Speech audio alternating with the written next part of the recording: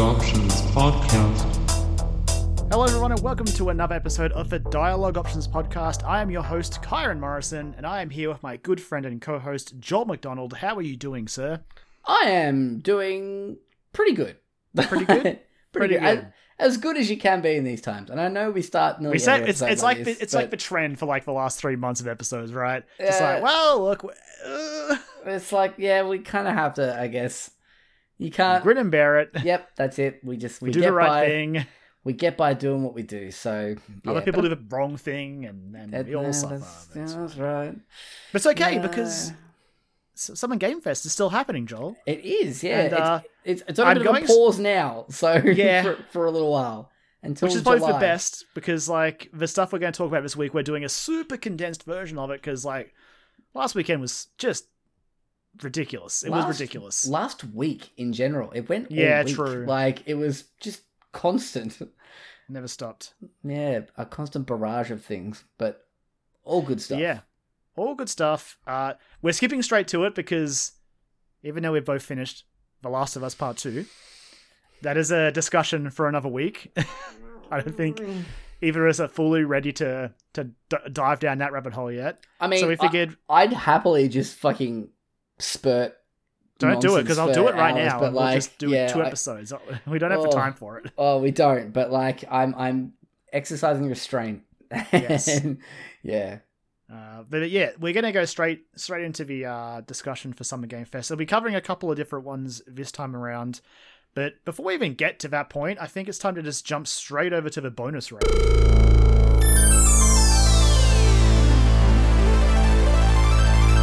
Bonus round.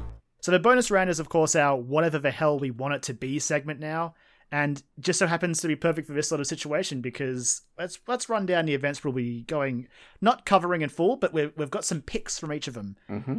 We had the Guerrilla Collective streams, which I think there were 3 days of, but only the first day was predominantly like announcements. First 2. They did some in the second day as well, but the third day was where it was mainly like gameplays and interviews, yeah. Then there was a PC gaming show, the Future Games show, the EA Play Digital, Day of the Devs, and New Game Plus Expo. That all happened in like the space of like, I would say a few days. Yeah. Like starting on the Friday, I think running until probably like Tuesday or something. It was ridiculous. There was so much stuff. Oh, yeah. Impossible to cover it all in one episode that doesn't go for 6 hours. So yeah, we've just got some picks for each of them. And we'll start off. I had him originally down in a random order, and then you suggested the logical choice of doing it chronologically. It was only because I was using, shout out to Press Start Australia, I was using their when and what time to watch the not E3 events. Yeah, their Summer Game Fest, like their not E3 post, has been very, very helpful. Yeah, super handy. I've checked that. So it's like a frequent, like, if I start to type in Press Start, it's one of the things that pops up just to go straight to that article there, because I've checked it so many times. I think it's just a tab that I just constantly have open on my phone at this point. It's probably the way to be, yeah. Yeah. But so we're going to start with the Guerrilla Collective, which was, of course, just so many indie games, Joel. It was ridiculous. So Heaps. Tasty games. Hosted, of course, by Kind of Funny's Greg Miller. Is it sort of like their indie thing for this year, right? So, yeah, the Guerrilla Collective was actually a combination of the Kind of Funny Game Showcase that they've done 2 of now, where they were like, we're going to do our own stream to highlight indies, which I already fucking love Kind of Funny as it is, but that sent me over the edge with my love for them. So, and also The Mix, who do the Indiecade Mixer, I think it's called, during E3. They have like an event that they normally do. And so those two sort of combined forces and created the Guerrilla Collective to do this presentation. Nice. And yeah, the weekend before that, when this was originally supposed to happen, they also did a like Black Voices in Video Games stream as well, which is also worth checking out. There's some really cool stuff in there as well. Nice. Yes. Yeah, it was just so packed full of games. Oh yeah. It was hard to pick a few, but I managed to pick out 4 games that I'm genuinely curious about. How'd you go, Joel? I'm just trying to think where that stops. Yeah, I've got like a rock block of a few games, but they're all sort of covered under the one umbrella. and then a few after that. So yeah, 3 or 4 topics. Yeah. Like there was so many games in there, but Oh yeah. So I don't know. How do you want to do? You want to go first, or want me to go first? How do you want to start this off, Joel? I'll jump in. I'll just get this one out of the way. Yeah. Not to discredit or anything like that whatsoever, but it's pretty well known that I love Devolver Digital, just because I like the way they do things, because they're fucking batshit crazy, and I love them. But they're being nipped at the heels by another publishing company called New Blood Interactive.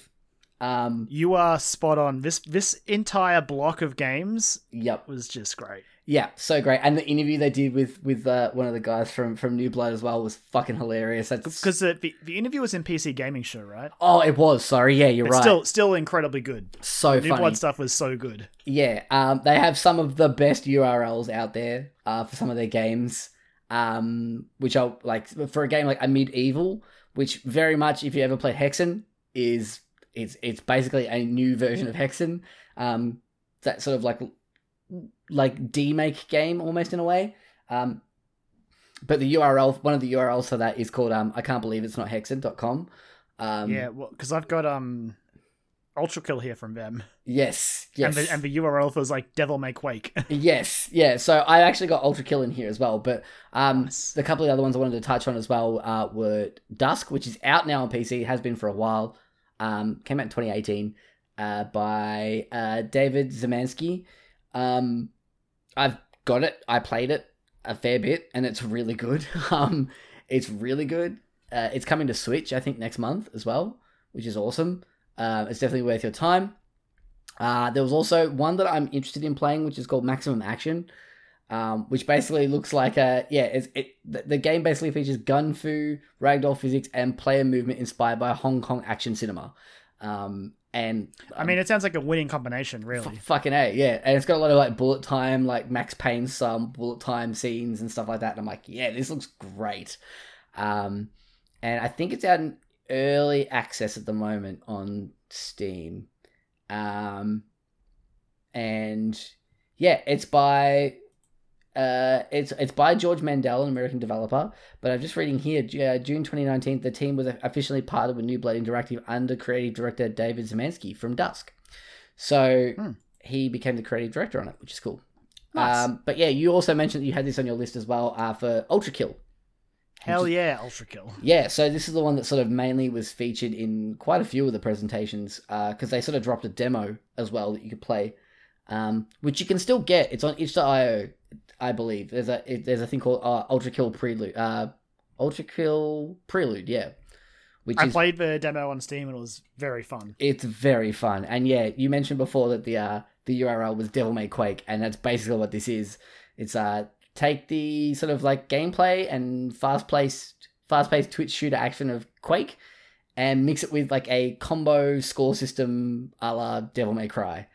And yeah, it's fucking cool. It's a lot of fun. It's really good, and it's pretty brutal as well. Like it demands you to really sort of get to know the mechanics and really use them to your advantage, because you could just blast your way through and still have a really good time, but then you'll get to the end of it and you like got a C and you're like, okay, well, yeah, like hey, just like Devil May Cry, like exactly.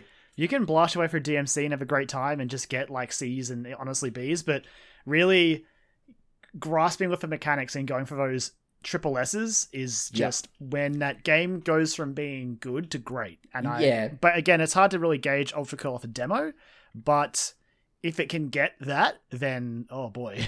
Well, it seems it's.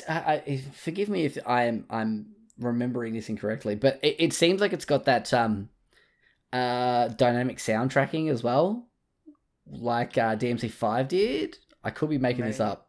I don't know for sure. I didn't really have. Maybe it does. I mean, at this point, that would be the smart thing to do. Yeah, because dynamic soundtracks are so good, especially in a game that you use the soundtrack and you're like, the soundtrack is really good and I want to hear the good version of it, so I want to get better at the game. So yeah, you want to hear that full balls out version of Devil Trigger from Devil May Cry 5. Shout out to Devil Trigger. Had to drop it in there. How could we not? But yeah, Ultra Kill looks really great. I don't know if it's got any It's coming to early access in 2020, so I don't know. I think it's coming out very, very soon in early access. But yeah, definitely want to keep an eye on, especially if you like things like, I don't know, Strafe, or even if you just enjoy playing like Doom 2016 or Doom. Actually, I would probably say if you like playing Doom Eternal more so, this seems a little bit more skill focused, like Doom Eternal was, where it's like, here are your tools. Now you need to get good with them and figure out how to maximize your time with them. But yeah, definitely worth, if you can, jump on itch.io. I've shut the tab, but I can't remember who it's by. Let me find the developer. Yeah, let me find the Hakita. I have a dev down as RC Hakita Patala or something like that. So if you is it like a one guy team, is it? I think so, yeah. So Nice. if you go to hakita.itch.io /Ultrakill Prelude, you'll be able to download that Prelude demo and get a taste for Ultrakill. Definitely on my radar for sure. Absolutely. Yeah, what do you got for me?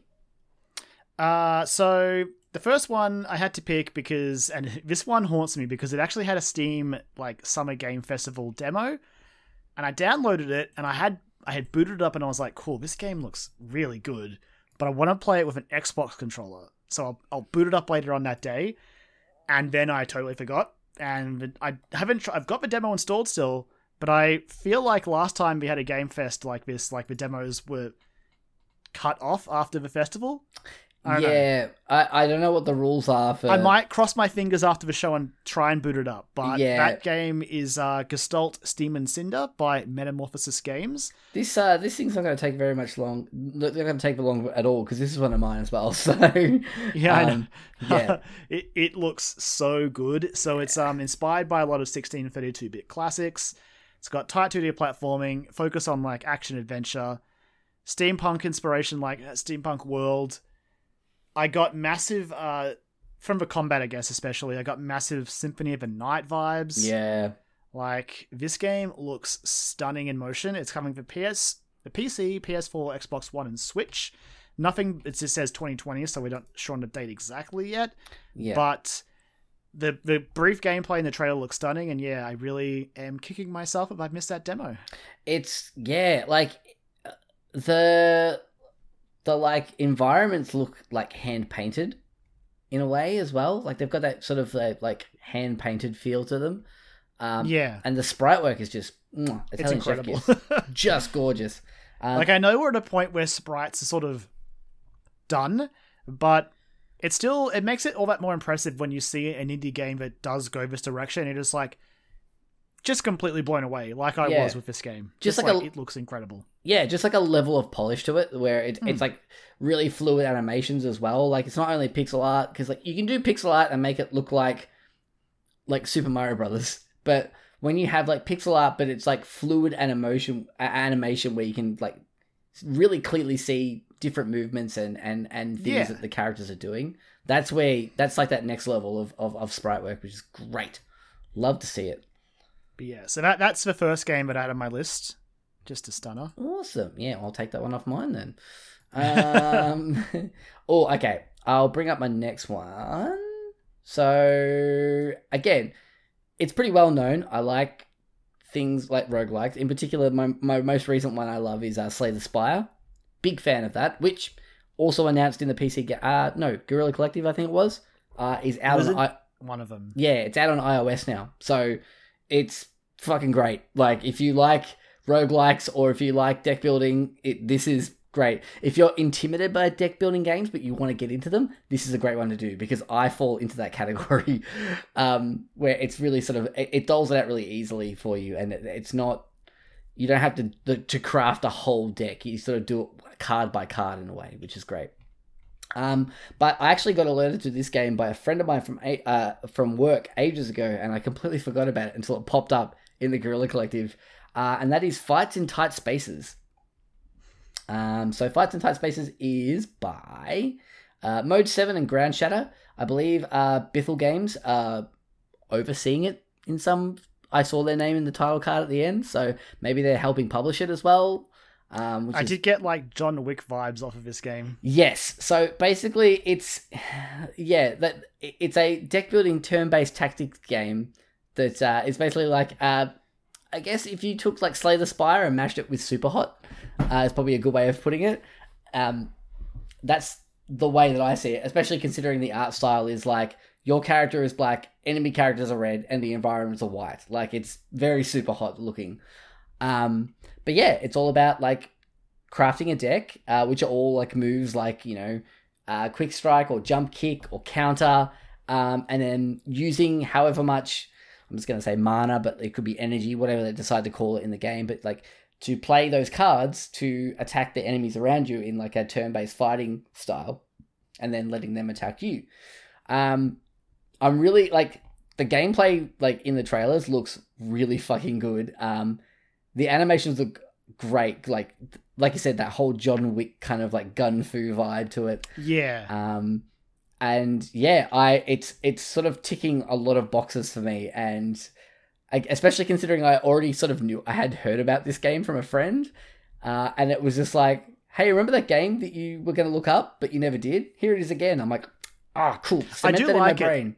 When stuff like that happens, when you're just watching a trailer and something clicks, you're like, oh, I had heard of this, but hadn't. Yeah. And I always said, oh, I'll look that trailer up, but I never did. And it's nice when it pops up and you're like, oh, well, I mean, first of all, I'm glad I'd seen this now, but also I just wish I'd looked that trailer up. Yeah, well, like, I remember, my friend showed me it at work. He's like, yeah, check this out. Because I think it was when I was in the middle of, like, raving about... I just started playing Slay the Spire, and I'm like, it's fucking great. Oh, it's so good. And he's like, oh, and I was telling him about it, and he's like, have you seen this game? And he played me the trailer, and I was like, no, but I want to see more of it. And yeah, then I completely forgot about it, and then I did see more of it. And yeah, so Fights in Tight Spaces. A pleasant surprise. Yeah, coming in Q3 2020. I don't know about platforms. PC at least. Yeah, like a lot of these indie games was like PC at a minimum, because that's just a good place for an indie to drop. Yeah, a lot of wishlist now buttons popping up and things like that. So, yeah. To be fair, like my wish list did bloat after that weekend. Yeah, I added a lot to my wish list. I must admit I did as well. But yeah, I'm gonna keep an eye on this. If this game comes to Switch, this will be a staple on my Switch. I think, because I just got a good feeling that it's gonna be a game that I'm gonna play a lot of. But yeah, that's my third game technically, because I also had Gestalt. So, what do you got for me next, Karen? So, I don't know if we had any unspoken rules for like these games needing to be newly announced games, but I'm cheating a bit because this game, we saw gameplay earlier this year. It's hopefully coming to early access soon, but it just looks so good, and the developer I just love so much that I want to talk about it, and that's Baldur's Gate 3 by Larian Studios. Like this game, so this is a PC game. They're hoping to hit early access in August. They've just, with all the coronavirus stuff going around, they're just sort of playing it by the ear. They're getting a lot of the actors back in to do some more cutscene stuff and all that at the moment, but we don't know for sure. But either way, it looks so good, Joel. Yeah, it really does. I'm a huge fan of Divinity Original Sin 2. I played 1, but 2 was where I was just sort of like, okay, I get it. I get what you guys are doing here. And them getting a chance to make a Baldur's Gate game just makes so much sense to me. Yeah. Because it seemed like Divinity... Perfect. It seemed like the Divinity games were like a spiritual successor to Baldur's Gate, really, wasn't it? Yeah. Those type of like CRPGs from like the mid to late 90s. So absolutely. Yeah, it's cool. Or like early 2000s actually. But yeah, I mean I tooled around with Baldur's Gate back in the day, but I never... It was before I was sort of... I focused more on games, or I paid more attention, and it was also before I played Dungeons and Dragons. So that's a big thing, right? Like, yeah, I'm the same. I tooled around a bit in the Baldur's Gate games, but they weren't games that I remembered fondly or had.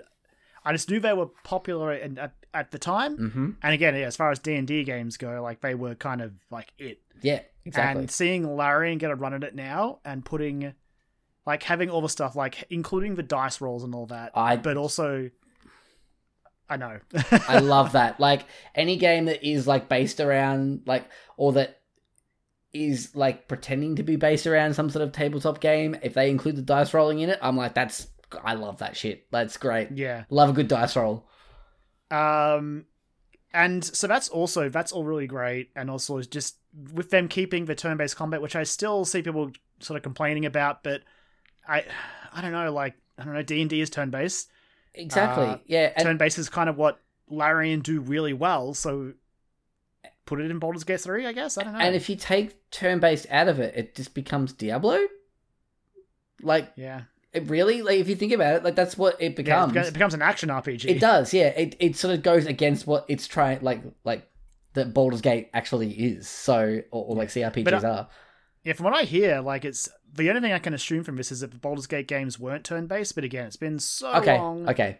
I don't know. Yeah. But either way, like, it puzzles me that you would not want this game to be turn-based because it just makes sense. I don't know. Maybe I'm crazy. Doesn't Divinity have the option to, like, play in real time as well?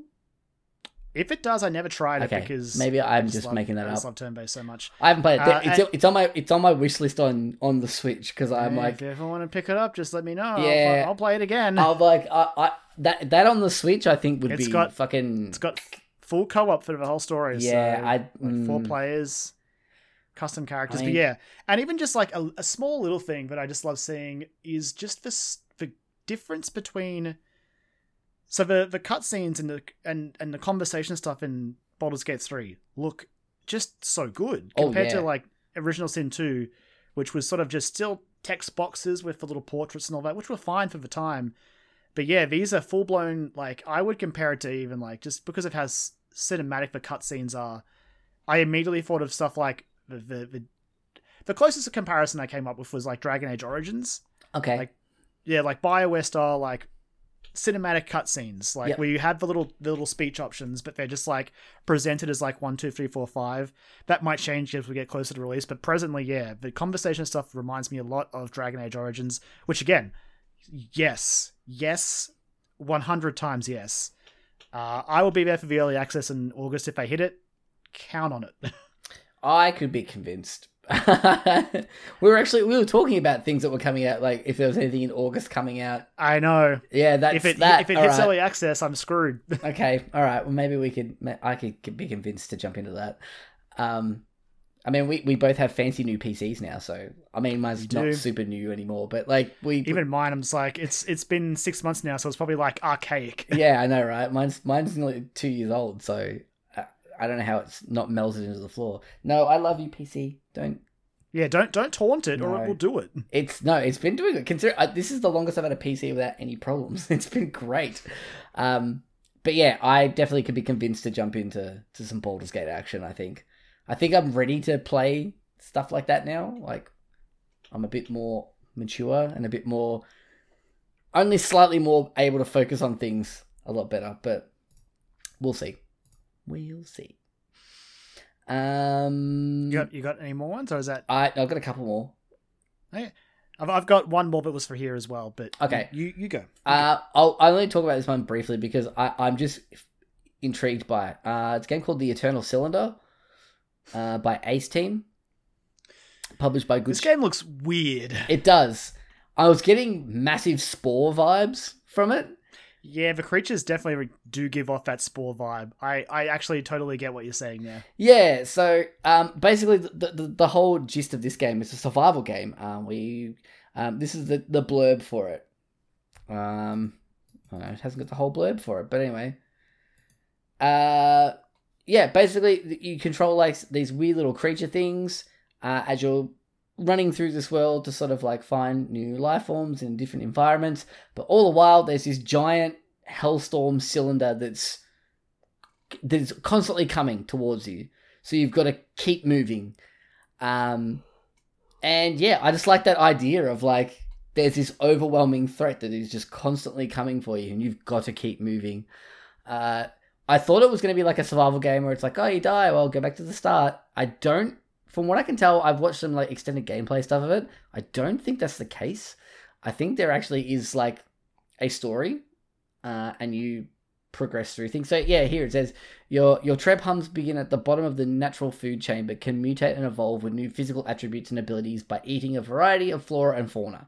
So you like evolve your little creature thing and become like a bigger creature thing, or like a stronger creature thing, or a faster creature thing, and different traversal And try to items. avoid being crushed by a cylinder. Yeah, it's weird. It seems like it's got like, I guess like Metroidvania elements to it as well, because you've got to like evolve your character into this to be able to like learn new abilities so you can get through new areas to access, running away further. I'm curious if this game has like an end game point to it. I think this will be really great. It does seem like it will, honestly. Yeah. Because there are even points where the cylinder seems to get stopped, which seems like there could be like level breaks and stuff. I don't know. This game is weird, but could be very interesting. Yeah, like it's super weird, but I'm kind of into it, and I don't normally like survival games all that much, which is why I'm hoping that there is some sort of progression and end like goal that you're working towards. But yeah, it looks like there's like boss fights and shit in there as well. It's coming out on PC, it's on Epic Game Store. And yeah, that's pretty much all I got to say about that. It just intrigued me, and I was like, okay, I'll have a look at that. Did you want to do your last one? Or do you want me to just burn through my last two? Well, I'll just do my one more. Okay. Which is, again, I won't talk about it long. It's Haven from the Game Bakers. Oh yes, I was going to add coming this. to PC, PS4, Xbox One, Nintendo Switch. This is one of the few games that had a Steam demo that I did boot up. So cool. I actually didn't play this demo. Yeah, this is partially why it's on my list, because I'm very interested to see more. There's settings pretty simple. Just this couple has crash landed on an alien planet, and it's really just about them surviving. There seems to be a pretty heavy story focus where it's going to be a lot of conversations between the two people. But apart from that, there's also exploration of a planet where you sort of glide around, collect components like food for cooking, or like I think there was rust for crafting stuff. It has like this weird, also like turn-based RPG system where both characters have to like participate in combat. They can like attack with physical energy, and then once you drain an enemy's health, because basically the enemies are all corrupted by this rust stuff. The goal is to sort of like beat them until they're weak, and then you calm them down, and then they return to normal. So yeah, it's, again, the demo was a pretty small slice, but enough to have it on my radar. Cool. Yeah, I was intrigued. This is a demo and trailer and a game that popped up a few times over different things. Yeah. Oh yeah. I don't even know if it was really announced here, because I feel like I'd heard about it before this. But either way, having played it now and its presence in a couple of his presentations definitely put it back on my radar. Yeah, I actually had not heard of it, so this was cool. A bit of a surprise to me. I'm intrigued by that. I didn't realize I had a demo out. It was on. I don't know if it's still up. Again, I need to Yeah. recheck the Steam store and see what is actually still there. We'll check these. We'll report back on those. Cool. Yeah. No, I'm intrigued by that for sure. That's not what I want. Cool. I'll quickly mention this one because this was one that just caught my eye because, well, it's pretty obvious when you hear what it's about. It's a game called Calico. It's basically you play as a magical girl and you run a cat cafe and you need to fill it with cute cats. And it's got what more is there to say, really? That's pretty much it. It like I get to be a magical girl and run a cat cafe, and I'm like, fucking yes, sign me up. These are your dreams. Yeah. And like the art is really cute as well. They've actually got merch out. They've got like a really cute shirt that I kind of want. I'm gonna look into that about maybe picking one of those up. But yeah, I need to wishlist this game. It looks adorable. Just such good vibes doesn't even do it justice, I don't think. Like I like when I was watching this trailer, I became, like when like an anime character falls in love with something and they go full chibi and heart eyes. That's what I did. That was you? That was me. I 100% did that. But yeah, I can see it. Yep. So it's called Calico. I didn't actually pick up who that was by. Yeah, I can check because live check by Joel McDonald. Because I have history on my Peachy Keen Games. It's by. It's great on their website as well. It's just their like subtitle, like subtext here is just Calico is a new game from Peachy King Games. Our goal: no animals that you can't pet. So yeah, Look, it's an admirable goal. Yeah, But absolutely. the Twitter account about petting dogs, can't wait to see it. yeah, absolutely, 100%. They do have a GIF of like one of the magical girls like playing with a dog. She's not patting it, but there's a dog involved. So there are puppies abound as well. So fucking yeah, let's go.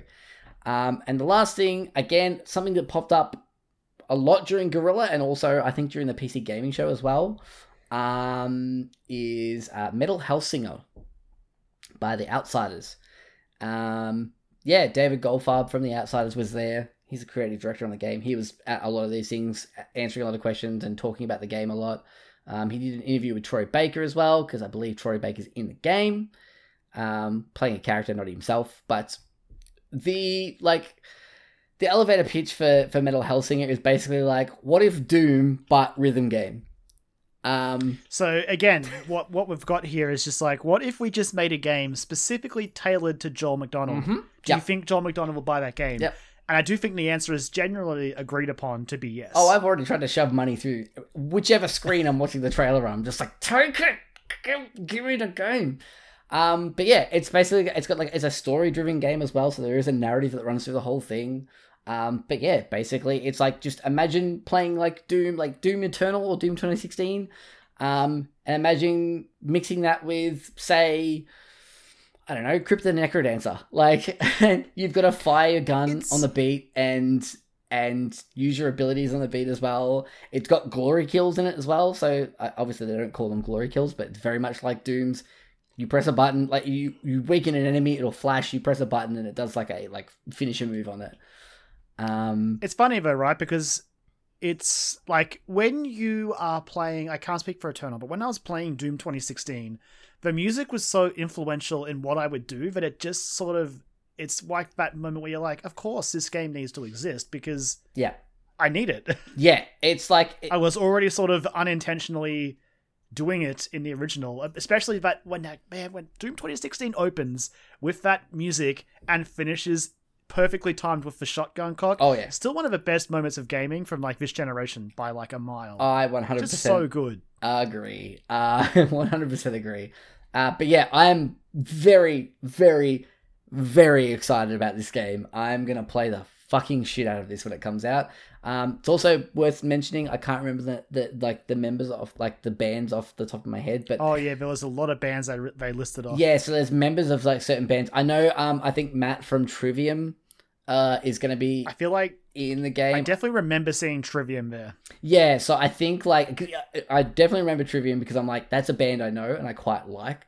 And yeah, so they're gonna, I don't know whether it means that, I think they're contributing to like the tracks of the game, which is awesome. Like, let's go.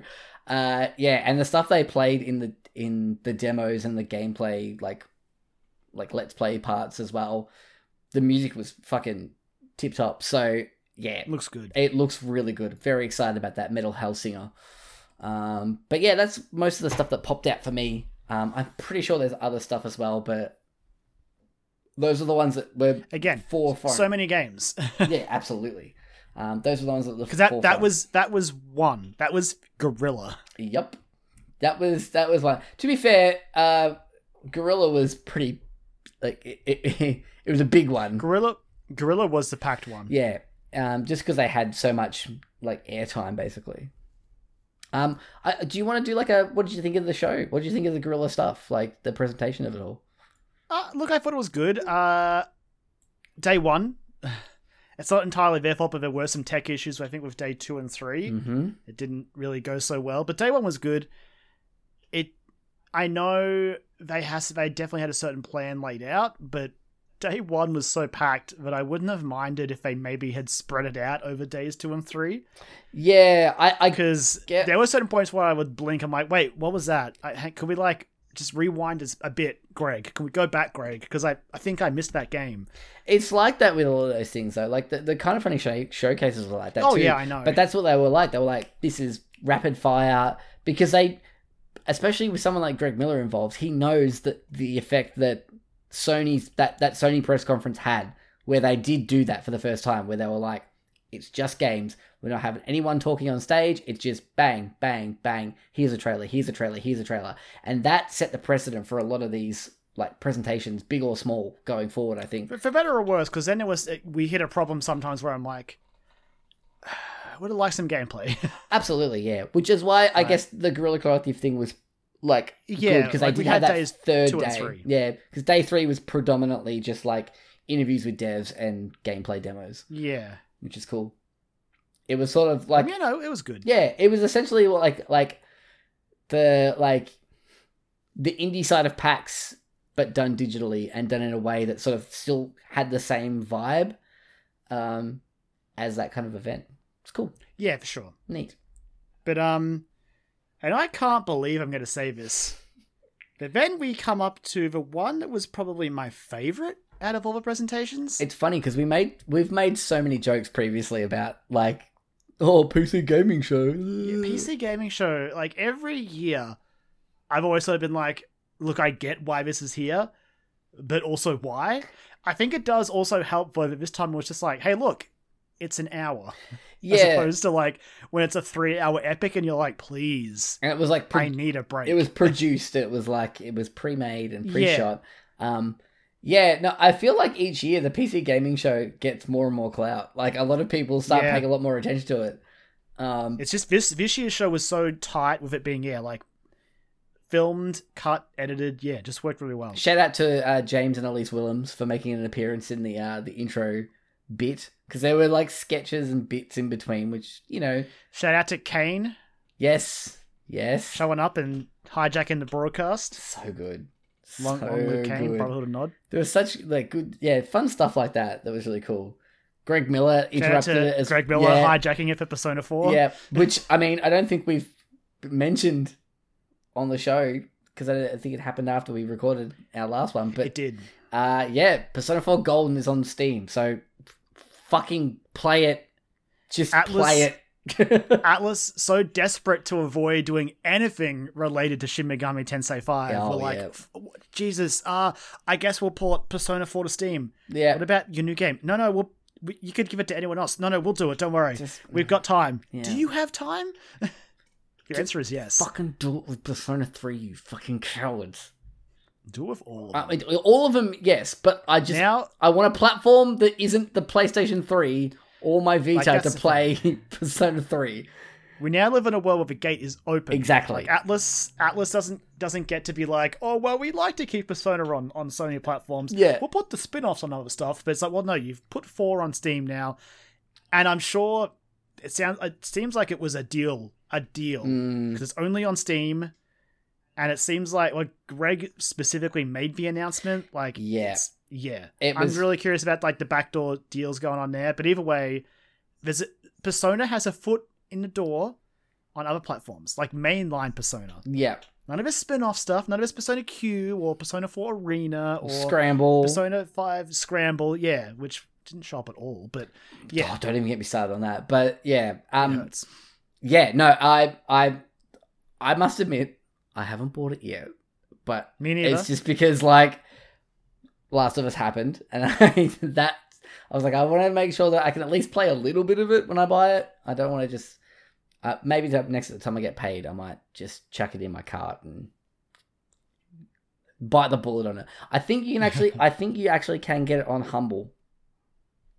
Oh really? I think it's on Humble. Steam code. It's a Steam key still, but yeah, I think you still buy it. There's a third party like key seller that's selling it like I think 15% off at the moment somewhere. Yeah, I forget the name of it because there's a Steam sale on right now, Humble, but it's not on sale on Steam per se. I believe Humble are doing it as well.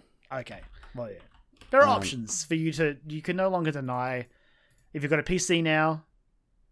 You have to play Persona 4 Golden. Like I don't make the rules. Yeah, like it's just how it is. And in terms of rules, it's a fucking good rule. So go, you're getting a good deal out of it. The game's amazing.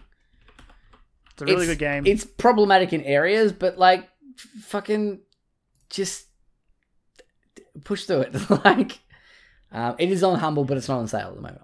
I think it was previously, but yeah, I wish I could remember the name. I just saw an article about it, and I was like, oh, it's tempting, but I'm okay for now. But yeah, check back in a month, and I'll probably have that in my game lineup. Yeah, But you know what, Joel? That's enough talking about the show. I think it's time to talk about the games. Let's do it. So I'll start off this time. A lot of my ones here are not going to be super long because they're just, again, a lot of this was just trailers. I'm like, that looks cool. That's a cool looking game. Yeah. And first up is a game that I couldn't really tell you much about because the trailer was so short, but it's called Airborne Kingdom.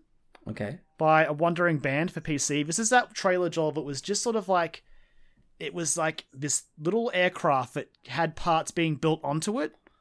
Okay. And it was just sort of chill, like flying through the area. I don't know what that game is, but it seemed really cool. All right. It was just like, again, it's really, the gameplay didn't seem too complicated. It was just this aircraft was getting bigger. It seemed like it was built with like adding cubes to it, and like it would have stuff on it. Again, I don't know much about the game. It just looks chill, and I'm in. Yeah, I don't remember it myself, but I'm like, I think if you saw the trailer, you would. yeah. I'm sure I would. I'll have a look at it afterwards. Yeah, neat. It's cool stuff. I don't have that much for this one. I've only got a couple of things that stuck out to me. I'm sure you're going to mention stuff, and I'll be like, oh fuck yeah, that was one I wanted to. Yeah. But the two like off the top of my head that really like stuck out to me. It's another fucking throwback first-person shooter. It's a game called Proteus by Team Proteus. And yeah, it's a old-style first-person shooter using modern rendering techniques. So basically, it looks like, yeah, their about page says Proteus is the first-person shooter of old, reimagined using modern rendering techniques. It reaches the quality you expect from a AAA experience while adhering to some of the aesthetic technical limits of older hardware. And you can tell if you watch the trailer, that comes through. Like, it has this really, again, yeah, it looks like a D-make kind of like shooter game, but it also feels modern as well. So, I don't know. Yeah, it's got like a cool sci-fi feel to it. Very much Doom, very much Quake, very much Wolfenstein, that kind of feel. The HUD actually looks very reminiscent to Strafe, which again I mentioned before. And I quite like Strafe. I backed it on Kickstarter, but I quite like Strafe a lot. And yeah, so this looks interesting because I think it's a single player or a story driven, quote unquote story driven game. The two guys that are working on it, their previous work they list on the website here. They worked on things like BioShock Infinite, Payday 2, Wolfenstein, Black Ops 2, Doom, Super Lucky's Tale. So there's variety. Yeah, exactly. Some good variety there, which is cool. But yeah, that just stuck out to me. Where I was just like, "Ooh, this is a tasty trailer. I quite like this a lot." I'm looking forward to hearing more about it. No idea when, but some point. Yeah. So next up, I've got Dwarfheim. Okay. Which is it's by what's the name there? Pineleaf Studio for PC. I think it must have been planned for 2019, but when I go to Steam, it still says it's coming this fall. So okay, maybe they just haven't updated the information on this website. But yeah, Dwarfheim is a real-time strategy game, which is obviously entirely my bullshit. But it also is lending something that not many of them do. And something that I think in particular StarCraft 2 did very well, in the sense that it focuses a lot on co-op. Cool. So, like, if you're after a good time, the co-op missions in StarCraft 2 are really fun. Okay. It's just like you and a buddy just blasting through a game of StarCraft. It's just a cool idea. The setting, of course, being what it is, like, yeah, I'm in. This is a game that is absolutely on my radar. Yeah, this definitely seems up your alley, for sure. I do remember seeing this one, and I'm like, yeah, this is current shit, 100%. Hey man, we live in a world now where Command and Conquer is back, and it's good. So yeah, let me live this RTS dream. I always get confused when I heard Dwarfheim and then Dwarf Fortress. Like, yeah, I got the two mixed up because Dwarf Fortress broke my brain looking at that game. I was like, Dwarf Fortress is madness. What? Like, what? But the Dwarf Fortress announcement being that it's getting graphics is amazing. It's like, what? Because Dwarf Fortress is it's insane. People fucking love it, and I don't blame them. If you're into that kind of shit, it seems very, very cool. I could not think of anything worse personally, but that's just me. No shade thrown or anything like that. Well, the last one I've got down here is one I'm fairly certain is on yours as well. And the Wikipedia page I've got up for it isn't actually the Wikipedia page. It's the Wikipedia page of the person who's making it, which is Rafael Colantino, who you might be familiar with. He's a French video game designer, and he worked at Arcane Studios for 18 years. He's split off now and has created Wolf Eye Studios, and their first new game coming out is called The Weird West. Was announced before this. Yeah, it's not on my list, but boy, this game is... I want it so badly. So yeah, basically it was announced at Game Awards last year. It's being published by Devolver Digital. It's a top-down action role-playing game with elements of the immersive sim genre in which the player takes the role of heroes in the American frontier, which encounters supernatural elements. With randomized elements through each playthrough. Yeah, this is ticking. That's fine. So many fucking boxes. Gimme. So many boxes being ticked right here. I'm entirely all about this, and I want it so badly. Yeah, I like the idea of Weird West, which apparently is it's a genre. I mean, that wouldn't surprise me. Like Weird West it's a subgenre that combines elements of the Western with another genre, usually a horror, occult, fantasy, or science fiction.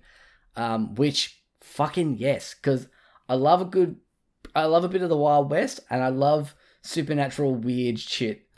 Especially with like gothic horror or like Lovecraftian horror, any of that kind of stuff.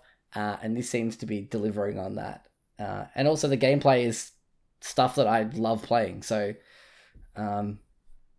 I actually shout out to West of Dead, which just came out on Xbox, which sort of similar vibe to it.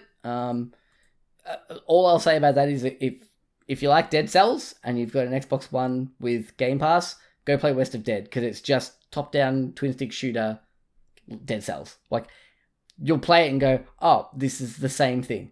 But, yeah, really cool. But, and having the pedigree of someone like Raphael behind, which I should say, he worked at Arcane Studios, most known for working on Dishonored and Prey. And yeah, which those games are pretty cool. And this game looks very cool. Nice. Neat stuff. But that's all I got from the PC Gaming Show. And again, I'm sure you're going to mention stuff and I'm like, oh yeah, that game. I've got two quick ones. One is a new game. One of them is a game that's already been announced, but because of the pedigree, I'm excited for it. So first up, we've got Blightbound. Yes. Which is published by Devolver Digital. Yes. The developer is Ronimo Games. Basically, the best way to summarize this game is it's sort of I'm trying to think of it's like those old side scroller, like I know it doesn't play exactly like it, but I think like visual perspective like of Golden Axe and all those sort of games. So it's a multiplayer dungeon crawler, and it basically just tasks 3 heroes to venture down from their mountain refuge to face abominations of the Blight, a mysterious and corrupting fog that enshrouds the land. And yeah, it's got over 20 unique heroes, heaps of unique items to loot and craft to improve each hero and alter their repertoire of attacks. And I'm just, again, it's one of those games that I'm in, Joel. Yeah, it looks like a brawler as well. It kind of got... Sort of, yeah. What's that one that came out on PlayStation? Dragon's Crown? Oh, Dragon's Crown. Yeah. Yeah. Which, that game's cool. I like Dragon's It's a cool Crown. game. But yeah, so that's super on my radar, and the trailer looks very cool for that. Yeah. The other one is actually a game that was announced a while ago. I'm trying to find out when it was announced. Looks like it was in 2018. Okay. So this game is Twin Mirror by Dotenod. Oh, yes. So I love Dotenod. I'm a big fan of Life is Strange, all the games. So the fact that they've got a new game coming out, which again I remember being announced, but then when I didn't hear about it again, I assumed it had stopped existing. But it popped up again in the PC Gaming Show. So hooray, it exists still. Yeah.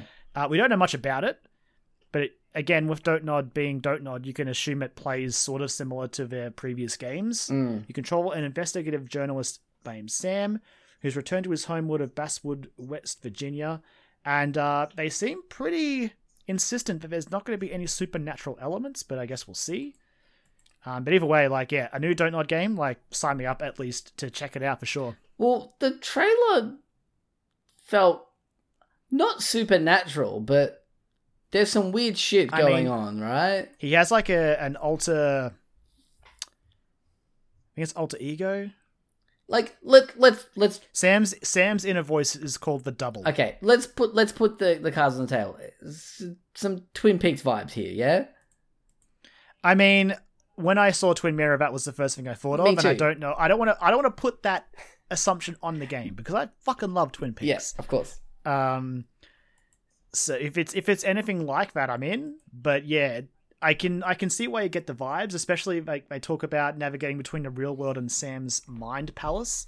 So I guess we'll see. Mind Palace. We'll bloody see, dude. But either way, I'm there day one. Because Donut are also working on that other game as well, aren't they? The one with the twins. Tell me why. Tell me why. That's the one. Yeah. The Backstreet Boys lyrics. Ain't nothing but a heartbreak. Calling it that, I was like, oh yeah, and then someone immediately put that in my brain, and that was it. That's all I think of when I see that name now. You're the person who's put that in my brain, and I will forever see that now. That's all I will see. My bad. That's fine.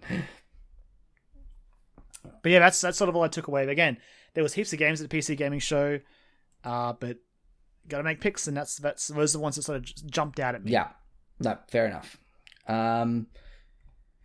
What have we got next? We got Future Gaming Show. Yeah, Future Game is next. I've only got one for this. I've got two, so it's pretty good. I mean, PC Game Show as a whole as well. Production was really cool. Oh yeah. Day 9 was great again. I had genuine laughs watching that. Yeah, Day 9's he's really like he's always been good, but he's come into his own with this PC Gaming Show. And it's like he's like the Keeley of the PC Gaming Show in a way, where he can sort of do what he wants a little bit.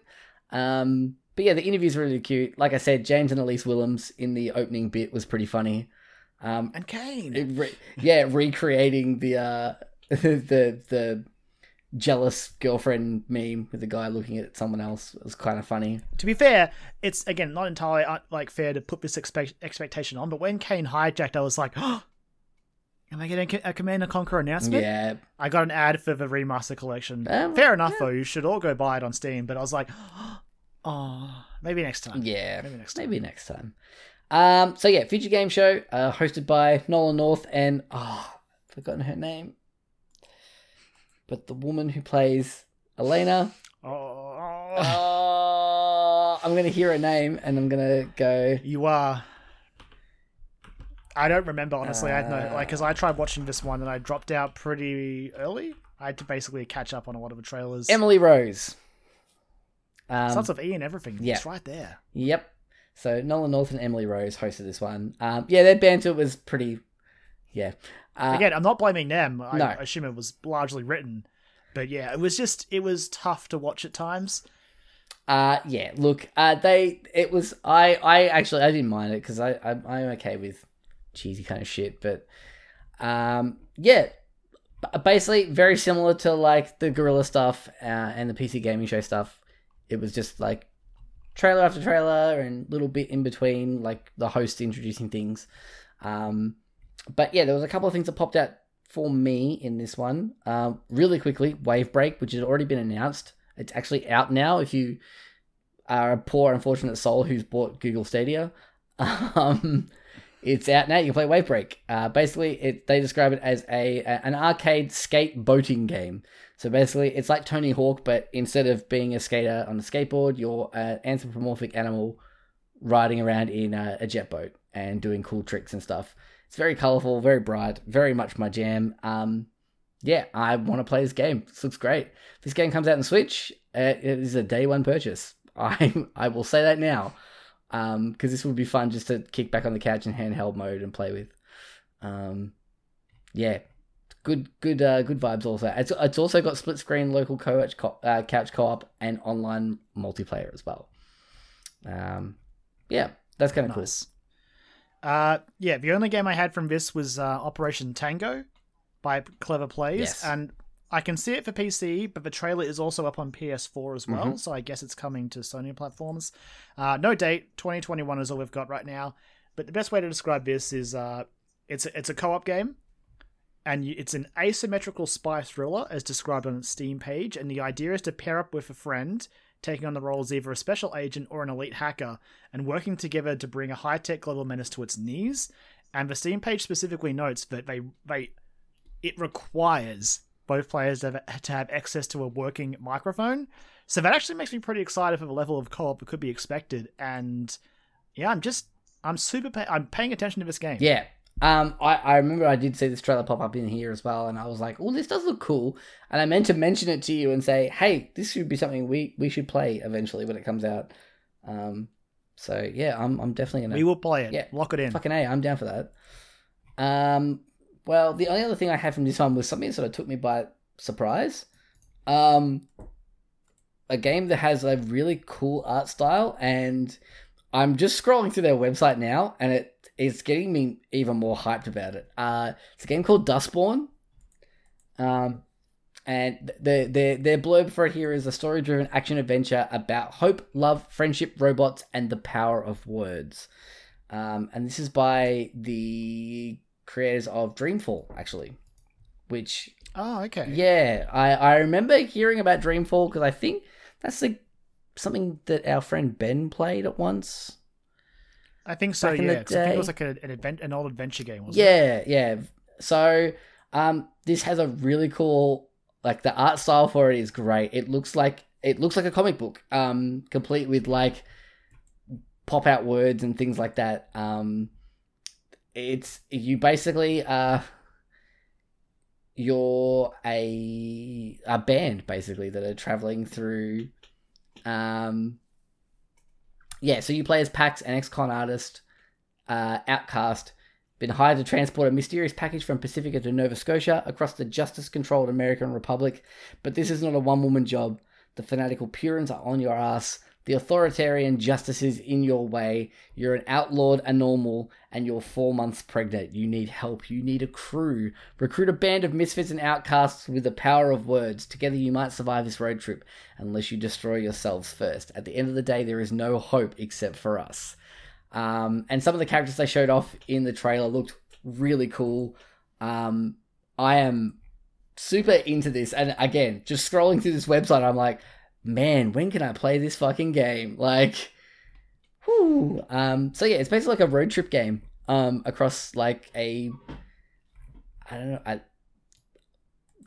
authoritarian USA, which I guess sort of Hey, is that's 2 road trip games now. We got 2 of them. yeah, and also the fact that it's We got this and Final Fantasy 15. yeah, it's like the authoritarian USA is kind of a little too close to home for some people, but A little bit. yeah, this looks like it looks amazing. So you basically you use your words to hurt people by the looks of things. And yeah, I'm gonna read through this website later on because it's actually getting me very excited for it. But yeah, that's something that popped out to me that I had no idea about prior to that event, and seeing that trailer, it popped out to me, and I was like, wow, okay, cool. And I think I went back and watched that trailer again after the presentation and was like, yeah, okay. And again, looking at this website, I'll link it to you after we finish because some cool shit.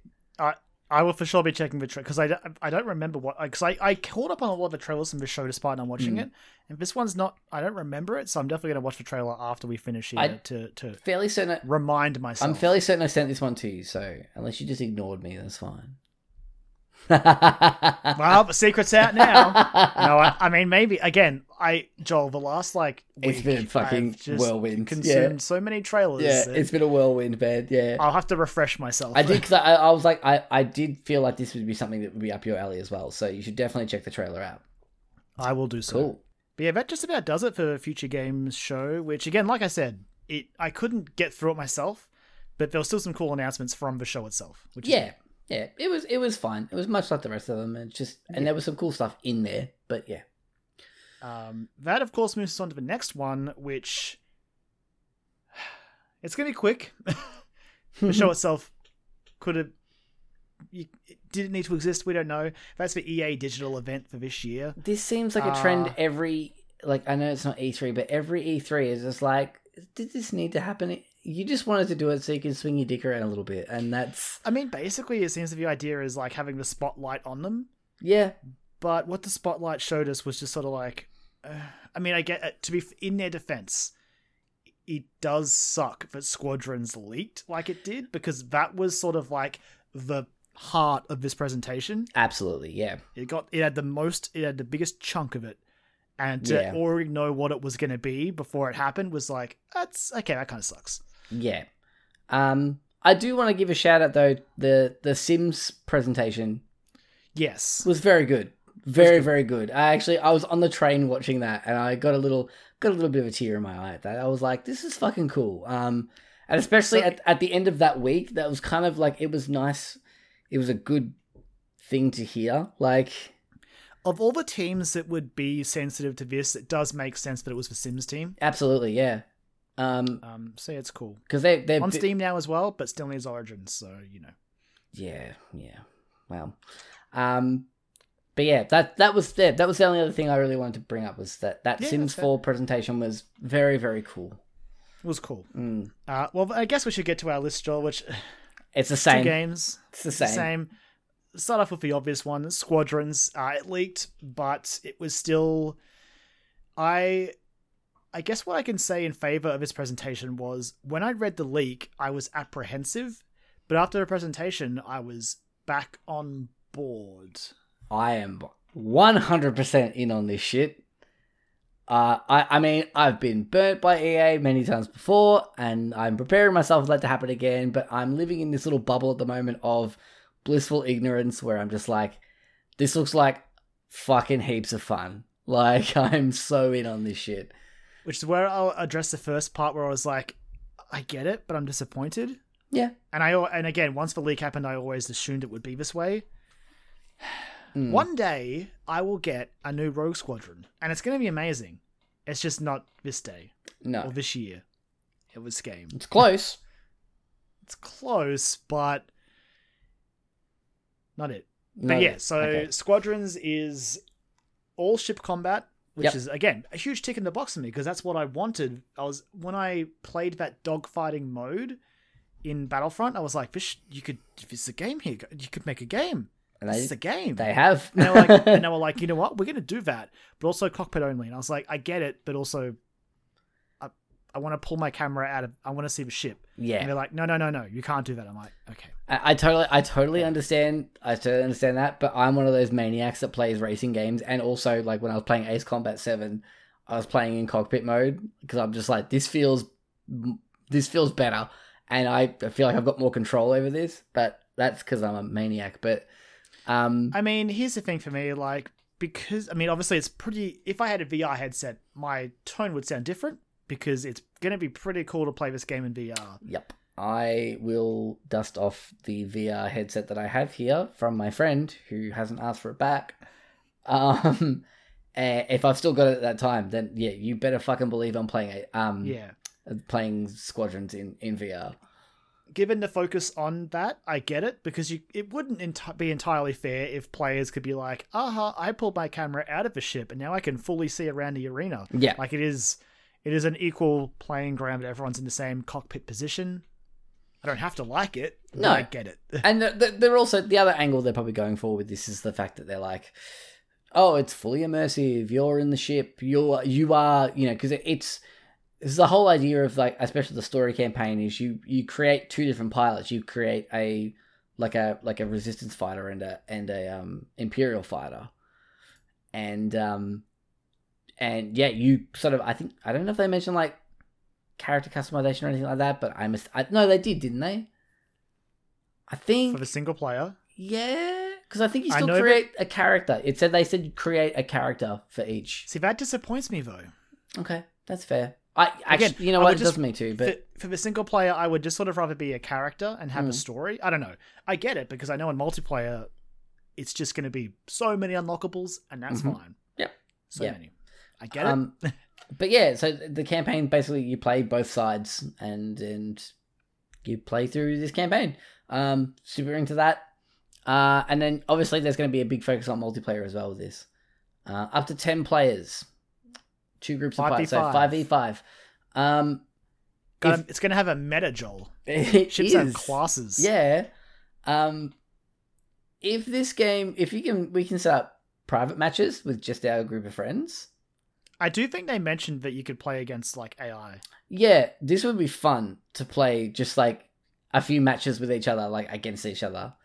I could see us having a few fun nights of us like jumping online and just splitting the squad and duking it out in the skies.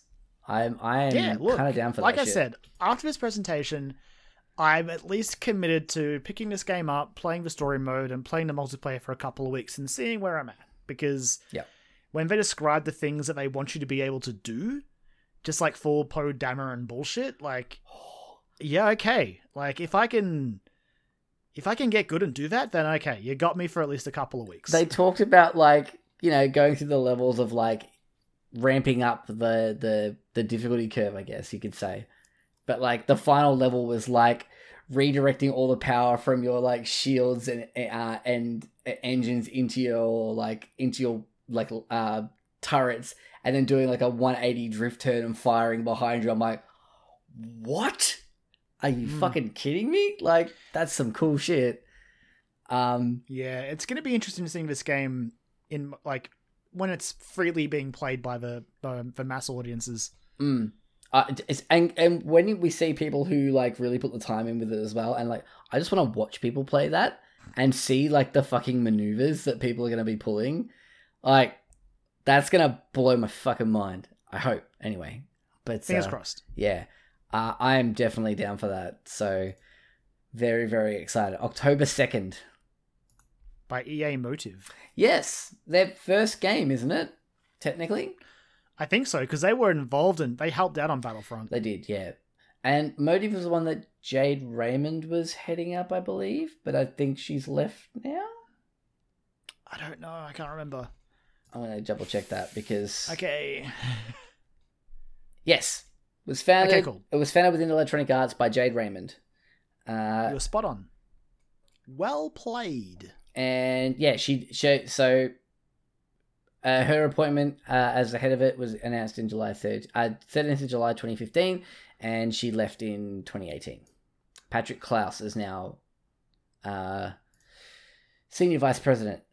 He's Motive's general manager now. And yeah, the only other game they've worked on is Battlefront 2. I do honestly think they did the ship stuff. So I think it was them and Criterion that were doing that. Yeah. I think Criterion maybe did like the land-based shit, like the land-based vehicles, and Motive did the air combat. Makes sense. I guess we can't say it plays to Motive strengths, but definitely the ground-based stuff would play to Criterion. Absolutely, stuff. Yeah. But yeah, this game went from but this was a roller coaster because when the leaks were happening, I was really excited. Then the store page went up and I kind of went way back down. And then after the presentation, I got back to it at like a middle point where I'm like, I will play this game. Yeah. Oh, I'm in. I'm about here. Like halfway, I'll do it. I'll commit to it. I mean, like, no matter how I feel about Star Wars at the moment, like, you put me in the cockpit of an X-Wing, I'm fucking ready to roll. Let's do it. Yeah, I'm down for that. Just get some more ships in there, guys. Like, it's cool. Oh, you know they will. That's going to be future content, man. They can't dish it all out at Roll once. Out that content. Yeah, exactly. That digital roadmap, baby. Where are my B-Wings at? Oh, they're coming. They're coming. The Naboo Starfighter is going to come. Oh god, the Naboo Starfighter. That's going to be that's when I trade in. When that happens is when I trade in. No, it's paid DLC as well, but you have to buy the paid DLC to keep playing the game. So that's how they get you. Trade it, turf it. Hey, it may be from bad movies, but at least it's a cool design. The Naboo Starfighter looks pretty cool. So next on our list is Lost in Random by Zoink. Yes. This was part of their EA Originals segment they did in the middle, which they also showcased Joseph Fares from Hazelight. Fucking no idea what he's working on. It sounds like he's working on Inside Out. He really does, doesn't it? Yeah, It Takes Two. It's about like a little girl playing with toys, and then they sort of come to life. I have no Away idea. Out is still a massive hole in my library, but I'm like, I need to get to. Oh yeah, absolutely. Yeah, I want to play that. When that goes on sale next, we should bite the bullet. Joel, I bet it's on sale now. Don't check. We'll check after the show, All but I right, bet we'll it check is. after the show. It's called It Takes Two. It looks interesting. We didn't see much of it though. I think he was describing it as a roller coaster where the wheels mean, fall off and you get flung into the space. When you let Joseph Fares, like anything happen, anything could happen. I didn't want to touch on it too much. I feel like That's why I just want. Yeah. we needed to bring up Joseph Fares because he is a wild card, a treasure, a He's a maniac. personality. He is certainly. A couple, like several personalities condensed into one mass. Yeah. And I can't remember what the other one from the EA original stuff was. Me neither. But the one that I think we got the most of is Lost in Random. Yes. So very, very excited about this. So Zoink Studios also made Stick It to the Man, Flipping Death, and another EA original, Fae or Fee, Fe, whatever, however you pronounce that. I know so many people pronounce it different ways. But yeah, they are responsible for those games, and this is their new one. Looks to be probably their most ambitious one yet. It's like a 3D adventure game. The blurb they've got here on their official website says, "Welcome to the world of Random, a dark kingdom where every citizen's future is determined by the roll of a dice. Will you be defeated by your fate or embrace chaos and learn to make it work for you in your favor? Embark on a journey with Even and her sidekick Dicey to play the odds and break the curse of random." They had me at dice rolls, Karen. I figured they to be did. honest. For me, Yeah. like it was just the art style, like the visuals. Yes. It looks not. It feels like a belabored comparison at this point, but like I get like Tim Burton-esque Yep, vibes. that's exactly what I was thinking as well. Like, but to play that is really a really Yeah, cool concept. it's got a very. You could also liken it to Leica. Yeah. So like Coraline and Paranorman. Yeah, I was gonna say Coraline's everyone I would think of. Yeah. As well. That's sort of that kind of feels sort of like family friendly gothic horror in a way. Like it's like claymation, stop motion-y sort of like. Yeah. Just very cool. yeah, it looks really, really interesting. Looks interesting. Yeah. Don't know a whole lot about it. No, the trailer was short. Again, it's an EA original, so it could be a ways off as well. Small team, but I think they said they're like we're a ways off. I think 2021 is tentative at the moment for it. For all the things I could say about EA, I will always give them props for the EA original stuff. Just good on them. Yes. Because this is basically just like, hey, look, this team wants to make this game. Here you go. The tagline on their official website says, "Get ready to roll. Your journey begins 2021." So sometime next year at this stage. Nice. I would pitch it around about August, September. Maybe. August seems like a good month to sort of like capitalize on a. Who knows? The games industry and their release dates are so wild card now, even before COVID-19. But that has thrown everything. Especially else with like indie projects as well. Yeah, they could drop it the drop of a hat. So that's sort of it for our EA stuff. But special shout out to that Red Lyrium tree. In like EA's like, oh, look at the fancy stuff that's coming one day. Oh, this is definitely DICE's new Battlefield, and this is definitely like a half second of 3 different scenes from a new Dragon Age. We'll we have never more? tell. No, that's it. Get out of here. Hey, at least it wasn't people working behind desks. No, it was just what they're working at at the desk. But you got a good look at it, not the desk that the person's working at. Anyway. Oh boy, that Red Lyrium tree, Joel. Boy, oh golly. Get hyped, Karen. But no sign of a Mass Effect trilogy. No, Wasn't there. no. Wasn't there. No Need for Speed, which I guess... They did confirm the Criterion's making a Need for Speed, though. I know, that's exciting. That is good news. They also, I mean, there was big news that came out of it. Yeah, they had Skate 4 at the end. There is a new Skate game being made. That's exciting. I mean, I never played the Skate games. I hear they're really good. Do you think that EA saw all the skateboarding games that were coming out and they're like, I mean, we may as well. Yeah, it's funny because the developer, when they like had their little like announcement that they are working on something, that one of them said like, "You did it, guys! You commented this game into existence," and I'm like, that's a great quote there. I also want to give a special shout out to, I think it's called Rocket Arena. Oh yeah, that looks like fun. I wouldn't mind Looks checking that out. It just looks like Overwatch, but all your guns are different types of rockets, and I'm like, yeah, right. Okay. it's all got a bit of like Smash Power Stone sort of vibes from it as well. Yeah. Like very small maps, which is interesting for a game that's based around rockets, which I think that's intentional to sort of make it a bit more chaotic. Oh yeah, for sure. Yeah, I'm definitely keen on checking that out, but I don't know if it's going to be free or anything like that, but we'll see. So it originally existed under another publisher, and it was going to be free then, but I think it's paid now, but I assume that might negate maybe any excessive microtransactions that may have had. I don't know. Right. It definitely, because I remember the allies were talking about this Okay. when they were watching the presentation. I think it was Bloodworth was like, "Oh, Jones, we played this game last year." Oh, okay. Interesting. So yeah, Well, because, yeah, if it's like 30, 35, 40 even bucks. oh look, like, the right price. It could be a fun thing to just to jump in. yeah, I mean, like, I'm looking for something to fill that Overwatch hole until Overwatch 2 arrives. So, this could be it. Who knows? Anyway. That's EA though. Yeah. And Greg Miller, you did a good job. Did a fantastic Get job. a good shirt. Yep. He did. It's fucking great. I like most of the audience was saying lovely jacket, but he confirmed that it was a shirt that he was wearing. So, you know, there's the inside scoop Confirmation on from that. Greg Miller himself. Yeah, exactly. Greg Miller, a frequent pop-up in a lot of his stuff. Oh, yeah. He was everywhere. Yeah, and good on him. Like, I mean, I love that man. I can understand why some people don't like him, and even I do disagree with him on certain things sometimes. But I think it's just a testament to the fact that even though I disagree with him on certain things, I still respect him as a person and still enjoy his content so much. Look, I respect the hustle if nothing else. Yeah, absolutely. Yeah, he's a fucking maniac though. He is a psychopath, but I love him. Yeah, cool. So that brings us to Day of the Devs.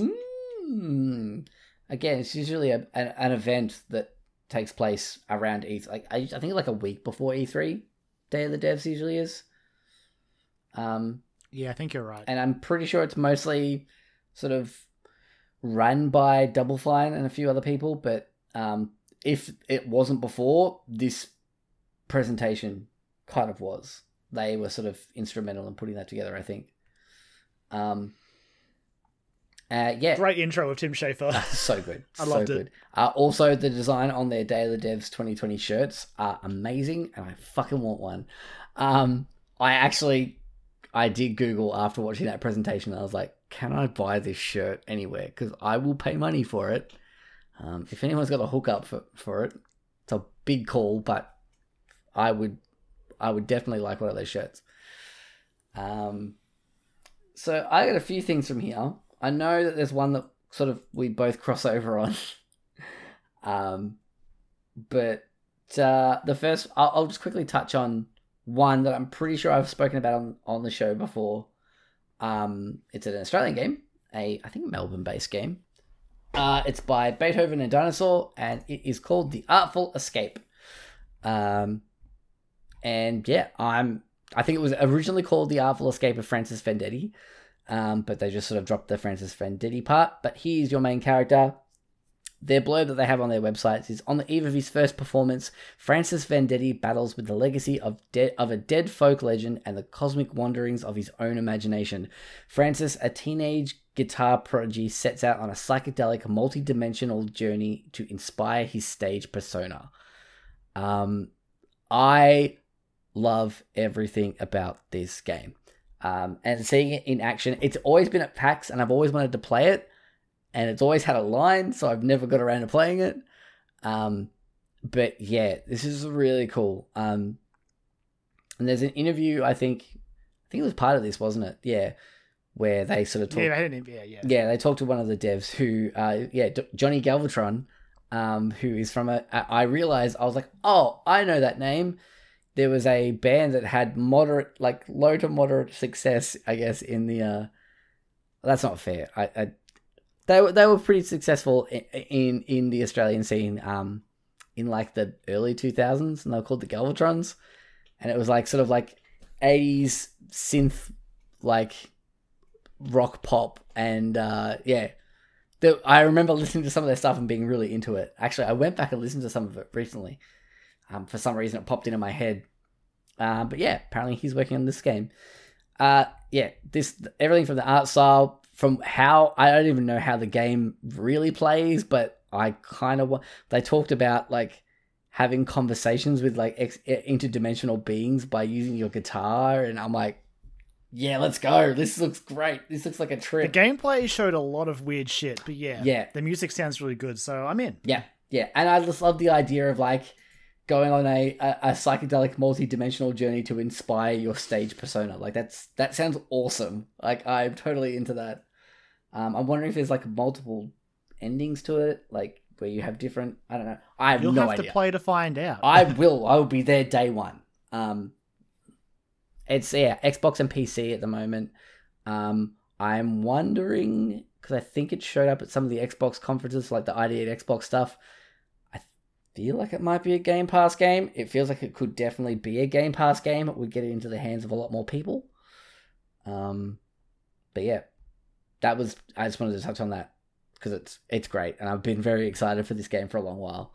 So yeah, it draws nearer. Yes, and also shout out to Aussie devs. Oh, for sure. Actually, it's always like hearing that guy speak. You're like, oh, yep, that's that accent. Mm-hmm. It's all right. My other one that isn't one that is our shared one is also an Australian dev as well. I just realised. Yeah, I was gonna say like I feel we like have another Australian dev right here. Yeah, I feel like that might be a shared one as well, but it is on my list. Cool, awesome. But before we get there though, I've got a game that when it showed up, a trailer obviously grabbed me. Then I found out it was in early access on Epic Game Store, but it is slated for release in 2021, and that is Big Blue Bubble's game called Foregone. So Foregone is a fast and fluid 2D action platformer packed with legendary loot and stunning pixel art, and I think we both had the exact same reaction in our chat as we were watching this, and we're like, oh, it's Dead Cells. Yep. But for me, it has the extra layer of, oh, it's Dead Cells, but handcrafted levels. Let's go.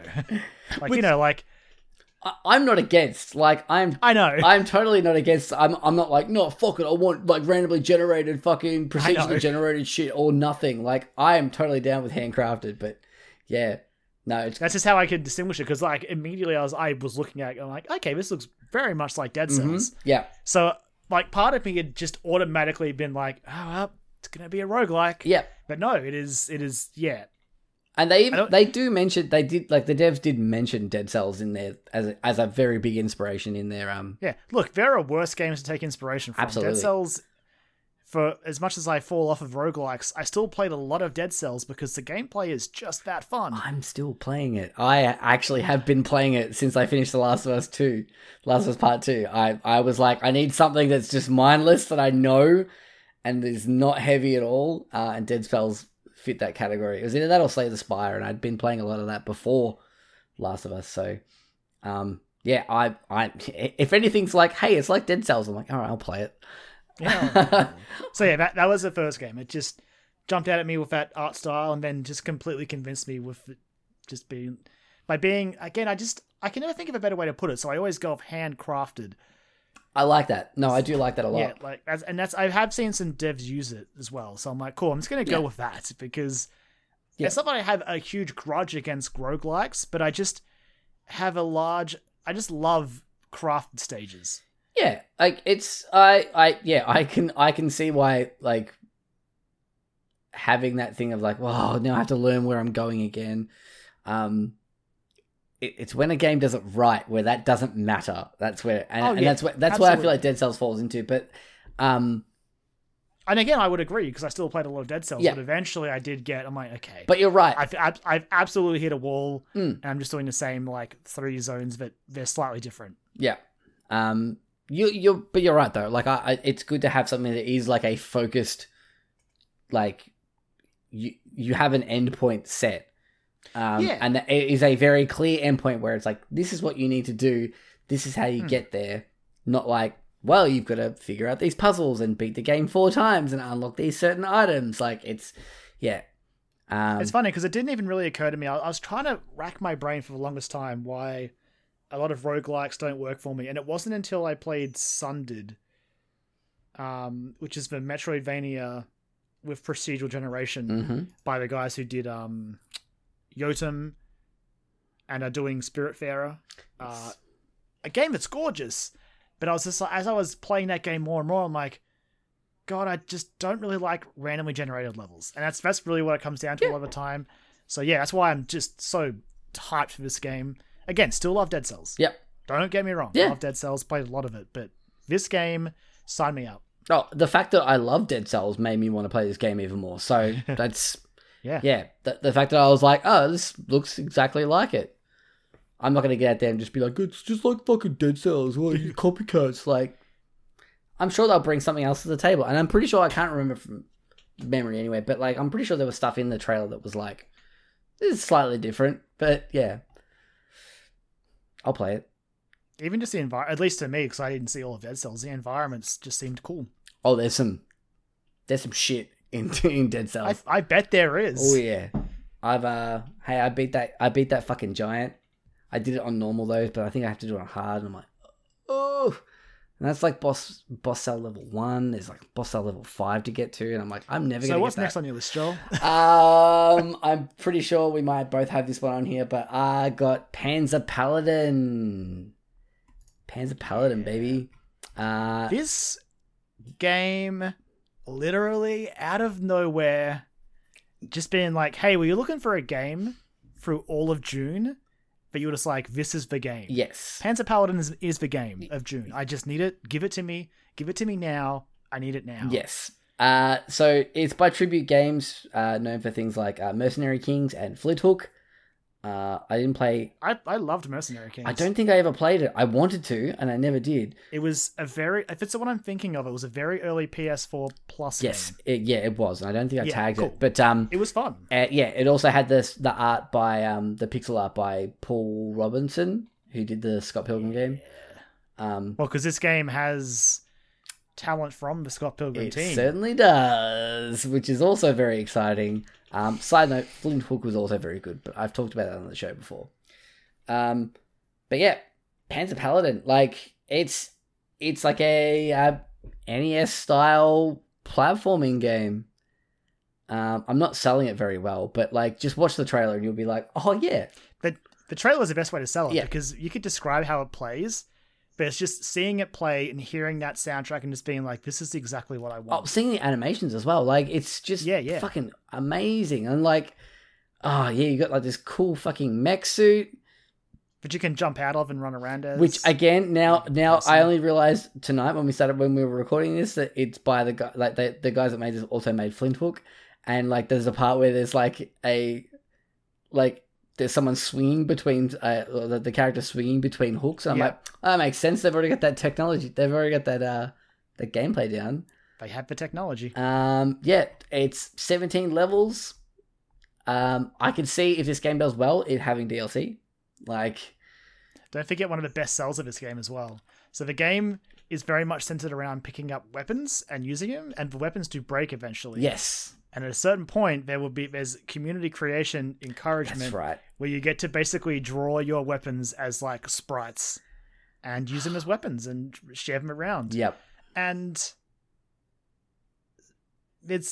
I'm scared and excited about that. What's going to be like the dick filter on it? Because Hopefully strong. like, that's what people are going to do. It's the first thing Yeah. that's happening. It's just like, what? Hey, draw a cool weapon. I'm going to draw a dick. What's a penis? And you know what? The first time I see it, I'll probably have a chuckle. The 50 times Sure. after that, I'll be like, all right, guys. We're done here. You're fucking so clever. Pack this joke Yeah, up. come on, guys. Yeah, it looks amazing. Yeah. The soundtrack sounds amazing. The trailer got me so hyped, and now it's basically I need it. I need this game. Yeah, but this is a day one purchase for sure. No doubt. And yeah, is it coming to Switch, I think? Yes, it is. Fuck yeah. Then, yeah, it is. Yeah, Switch and PC. It's like 2020, yeah. I think it's also for... No, it is, yeah. It's just those two at the moment. Yep. And you know what? This is a game that I will play the fuck out of on Switch. Yep. 100%. I don't like to... Again, I don't like to put expectations or comparisons on it, but honestly, watching the quality of the game in the trailer, I was immediately reminded of how I first felt seeing Shovel Knight. Yeah, because I actually, after It gave me that... I was like, I'm getting a vibe from this game. seeing that trailer, I was like, how much is that treasure trove going for now? Like, side note, it's a lot. It's several games in one. It now, is. though. It's worth it, but I'm like, I just can't afford to spend that much money on a game that I've It's finished. fair. Like, it will go on sale. Yeah, I definitely, I just had a hankering for it the other day. I was like, I really want to play Shovel Knight. But yeah, Good. that was my other one that I had thought would be crossover, but I realize now Well, that I my last think one, we've got... yeah, Our next one's a crossover as well, Yes. Joel, because I have Knuckle Sandwich yes, a game I from yeah, Andrew Brophy. So far, it's for PC only. Yeah. But and Mac. the best way... Oh, yeah. Well, that's why I say PC all-encompassing at this point. Because otherwise I have to also break down the minutiae of, it's an Epic Game Store. Or it's on Steam only. No, that's fine because that would be still technically be PC. Mac is a completely different operating system.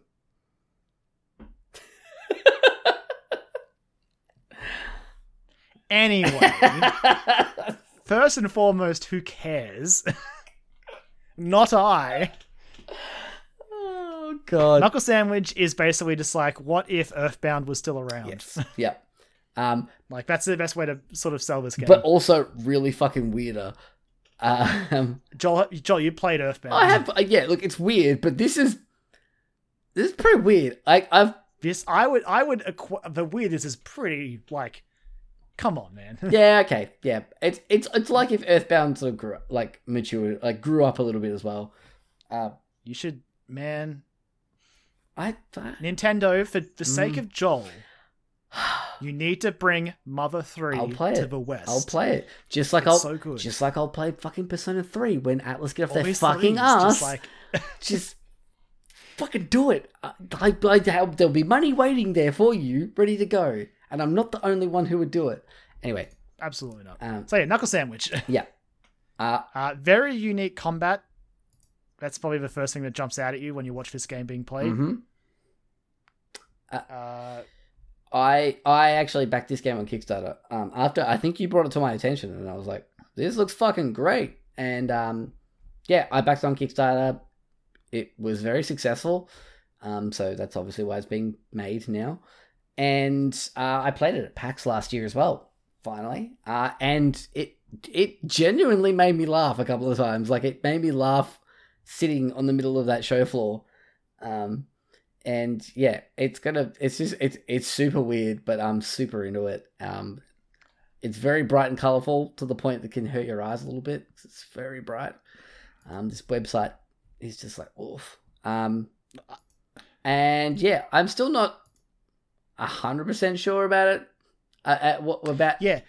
Yeah.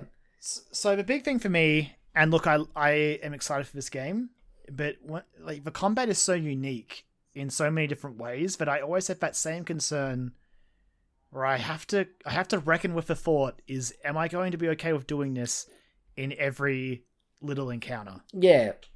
They seem short enough to be not super egregious. So, and again, people, every time I say it, like, people will bring up Undertale, and that's fair enough. Like, in Undertale, I very much never got sick of that. Yeah. Really? Like, and also you could make an argument for the Mario and Luigi games as well.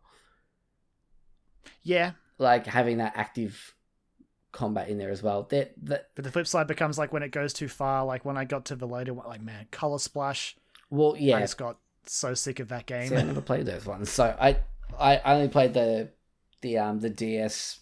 Partners in Time was the one I played the most of. Yeah, the best one. Yeah. Agreed. Yeah, they say here it's a story about a boy who moves out of home and starts looking for work in a new city. After landing a job at a rundown diner, he accidentally gets wrapped up in a missing persons mystery that involves a ludicrous gang and a fanatical cult. And yeah, it's been... Don't you hate it when that happens? Yeah, I know, right? Must be Thursday. It's been made in Game Maker Studio as well. Nice. And yeah, Andrew Brophy. I think he's from Australia at least, but I don't know if he's from Melbourne as such. He's definitely Australian. He certainly is. And yeah, I'm here for this shit. Clearly, because I've already paid for it. So I haven't paid for it yet, but I'm going to. yeah. I still get an email every now and then, and I'm like, oh, yay. I've got one more from this, which again isn't a new announcement. It's a game we already knew about, but every chance I have to bring it up to talk about it, I will happily do so. And that is the new game from Sabotage Studios, developers of The Messenger, a game that is a prequel to The Messenger, or set in the world of The Messenger, and that is Sea of Stars. Now this game is super far off. It's like 2022 at this point. Yeah. For PC. But it's just one of the most gorgeous games I've seen in motion. Yep. I have full faith that this game is going to be fucking excellent because The Messenger is excellent. If you haven't played The Messenger, just go buy The Messenger. It is such a good game.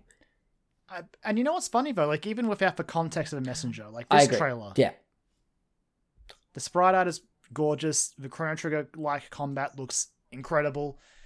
And again, it's not new. It was already announced, but seeing it again, I just want it. I agree. The only reason there's a demo. Yeah. There's a demo coming out for backers later this year, and if you missed a Kickstarter, you can go check out their backer kit where you can still sort of chuck them some money for it.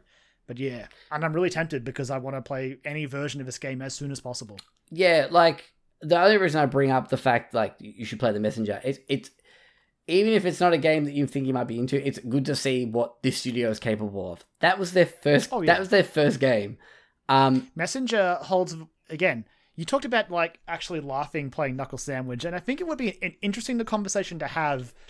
Video games that genuinely make you laugh. Yeah. The Messenger is on that list. Absolutely. The writing in that game is so good. Funny writing. It is very fucking funny. Like talking to the shopkeeper in like the little that stuff is just all these stories. It's golden. Yeah, so good. And even that when you get to the end of the stories, that pays off as well. It's fucking great. It's even better. It's so good. Like so that's another reason why I just have absolute faith in this game. Mm-hmm. Yeah, that's why this is like I'm day fucking zero for this shit. Like I'm excited to see, and the fact that they're just like, yeah, fuck it, it's a prequel to The Messenger. It's in the same universe. It's like, what? Okay, cool, let's go. Completely different game, but sure, sign me up. Yep, and it's like thousands of years before, but apparently it ties in, and I'm like, let's go, let's do it. I think like ages ago when the trailer for the campaign first went live, I believe you linked me to this and I was just like, what the fuck? Yes, please. I don't even remember how I saw the trailer. I literally think actually it was, again, he sniffed it, Bloodworth from Easy Allies. He had a video, they put a video up about this game called Sea of Stars and I was like, what the hell is this? When I watched it I was like, I want it so bad. Mm-hmm. Yep. Joel must know about this. Well, oh yeah. Yes. But that's about all for David Devs that I really plucked out. But again, just special shout out to Tim Schafer for just all the adorable stuff at the start and end of the show. Yeah, it was very cute. Very, very cute. Cool. I have one more shout out. Oh, you do, yes. We have one more event, but I think we were both very excited for. Yeah. And so completely underwhelmed by. Yeah. Some misleading stuff going into this. As much as I hate to say it. Plus Expo. Yeah. It hurts. Yeah. But like the New Game Plus Expo happened. And again, it's unfair to put the weight of expectations on stuff. But little things like saying, hey, Atlas is going to be here. Okay, well, look, here's what we know about Atlas. We know that Catherine's coming out, but it's just like a port. 13 Sentinels is coming out, but I don't know what sort of traction you're going to get on that. Japan has Persona 5 Scramble. Surely that'll show up? Nowhere in sight. Fucking horseshit. We got a Catherine ad at the start, and probably not a good thing that I can't even remember, but I think 13 Sentinels was in there somewhere. This whole thing, That was sort of it. this whole thing felt like a fever dream to me a little bit, and like It was wild. and like I'd like to think I'm pretty tolerant for like weeb anime shit, but wow, like holy shit! The best stuff was when it was just like, it was clearly a visual novel, but it wouldn't outright say it. It was just like there was. And it's like, coming next year. You're like, what? There were 2 trailers for like there was like for 2 different I games know that two you looked mean, like the the Cafe 1 and something else. it looked like the fucking same trailer, and I was like, is this the same series or like same developer? The best one goes to that game that was like a sneak peek look at a future project, and it was just at the underpass. And I don't even know what to say. Like, it what? just was several seconds of a zoom in or out, and then a logo, and they're like, here's when it's coming out in the future. I'm like, what? The guy, because it was presented I like don't know what it was. it was presented like a Nintendo Direct, like the same style Yeah. of thing. But the guy talking after that spoke for longer than the game footage was and the logo. Like he's like, it's like he had to. It's like he was trying to justify it. He's like, oh yeah, it's coming and it's about this and like, but, okay, cool. That video showed me nothing. yeah, okay. Even like the cafe visual novel told me more. Yeah, exactly. Oh god, I wanted to like this event so much more than I did, but I Anyway. stayed up late to watch it, and I was just like, Me too. I stayed up and hit to the end, and I was like, oh. At least we all got masterfully trolled by Suda51. that at the was start. going to be my shout out for this. Was Suda51 trolling everyone by delivering a very heartfelt message.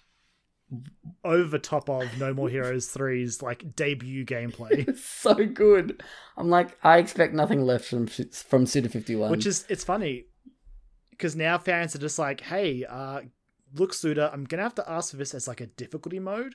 Like an option where you just play through all of No More Heroes 3, but Suda51 just overlaid over the top of it. And I kind of want it. Yeah, I'm down for that.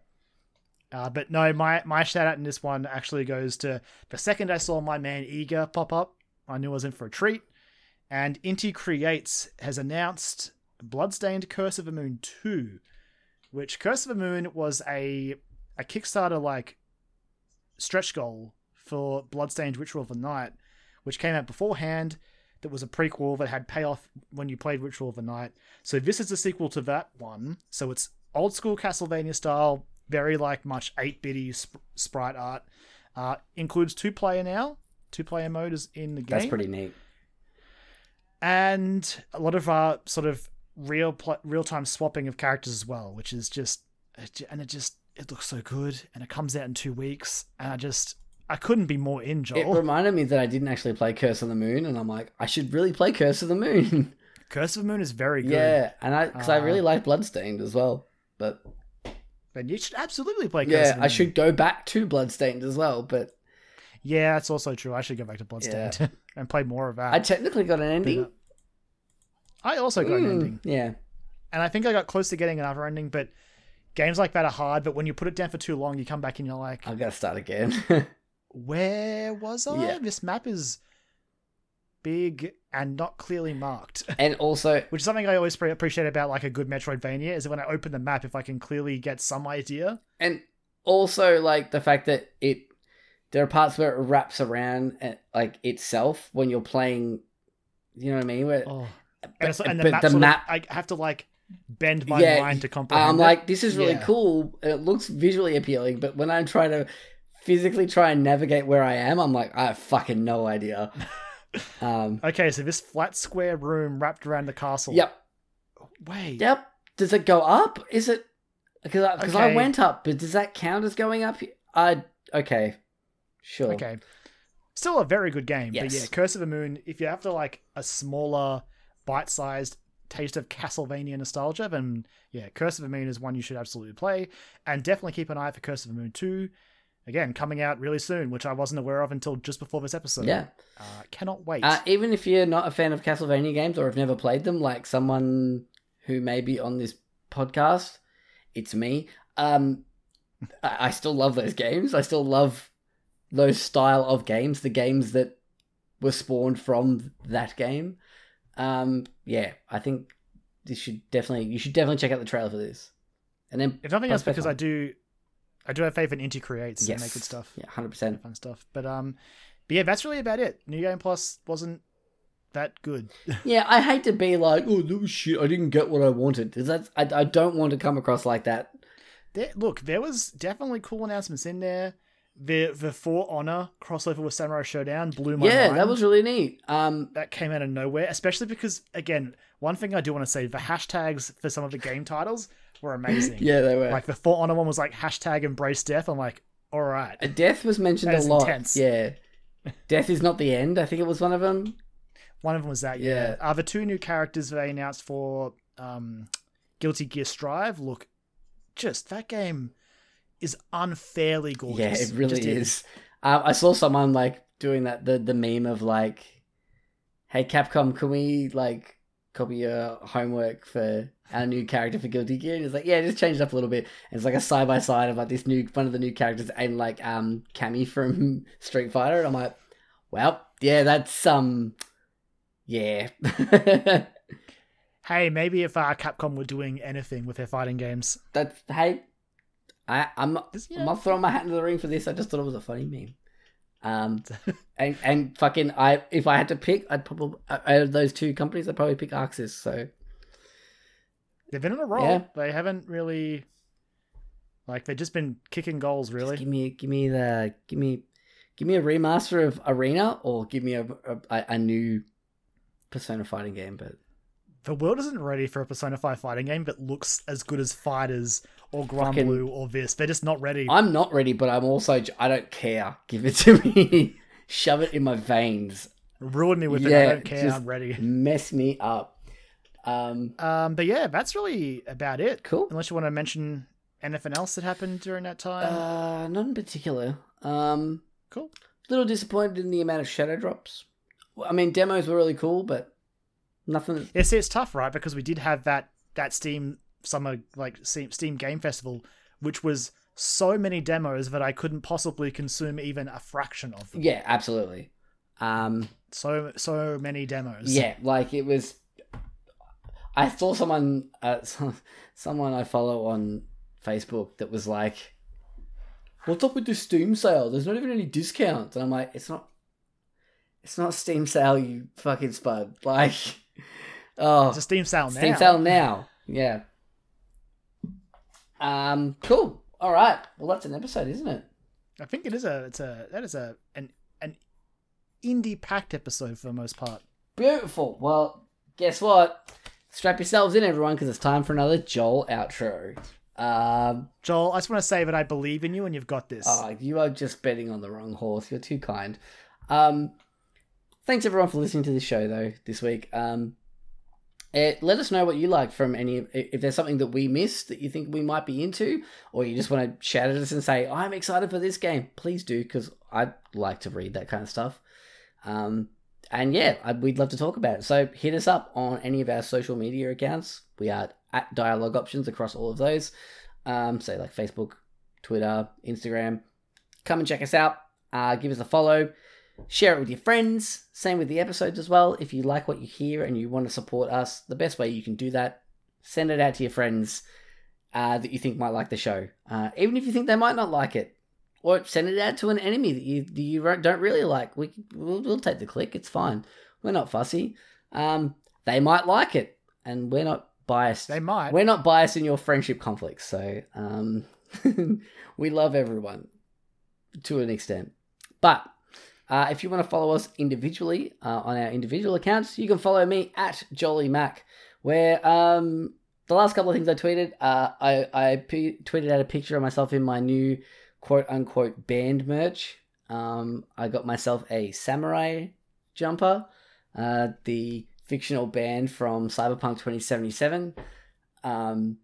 It's pretty fucking rad. I'm super happy I'm wearing it right now. It's really comfy, and also it looks great on me, if I do say so myself. And it makes me feel like a badass. And all I want to do is listen to the 2 samurai songs that are out right now on Spotify anytime I wear it. I just want to have that on repeat as I'm walking. That and Hyper by Spoiler by Hyper. which was from that first, technically second Cyberpunk trailer. I still listen to that song sometimes. It's very I good. love it. I actually went and listened to some of his other stuff the other day. He's fucking awesome. Hype is really cool. I'm very much into that shit. And also, I had a fun week this week. Yesterday, I introduced my son to Sesame Street for the first time. And I just want to confirm that it still kicks ass. It still slaps. Like, it's great. Still slaps. Yeah, it does. It's great. Oh, I'm not disagreeing with Sesame Street still slapping. I fully believe Yeah, that. it's just like, yeah, man. Hey, it's not even if it ain't broke, don't fix it, because they've fixed it and they've made it better. It's just really good. Cookie Monster runs a food truck now. Man, good for him. He's a business owner. He's great. His van wouldn't start the other day because he tried to warm up a cookie in the engine, and then it broke the engine. Cookie Monster. Hey, can't shake his old ways. It's all good. Anyway. Where can they follow you, Car? Those old vices. Yeah. You can find me on Twitter where I'm at LemonManX. And my most recent tweet was a retweet, so I'll skip over that. Mm-hmm. And prior to that, it was just me saying, hey, again, this is about as much as I want to commit to the discourse on social media. It was just me sticking my head in going, guys, finished Last of Us Part 2, loved it. Don't like how Naughty Dog make their games, see ya. And I'm not touching it again. Yep. I would like to align myself with that. I think it's personally, I think it's a fucking masterpiece. But I mean, we could talk. Don't, Joel. We can't open this can of worms. It's my favorite Naughty Dog. That's game, a teaser. It's a little tease. I think it's a masterpiece. And I think it is a 10 out of 10 game because, especially after realizing that 10 doesn't mean perfect. Okay. So that's. I get what you're saying Yes. now. I get. There we go. But anyway, that's all from me. Awesome. Well, in that case, thanks again for listening. We'll see you guys next time. Bye.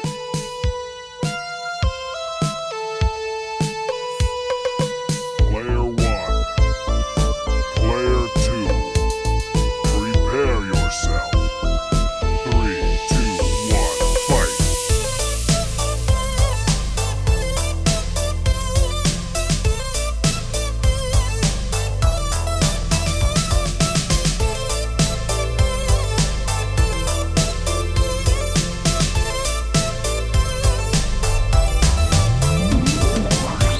Dialogue Options Podcast.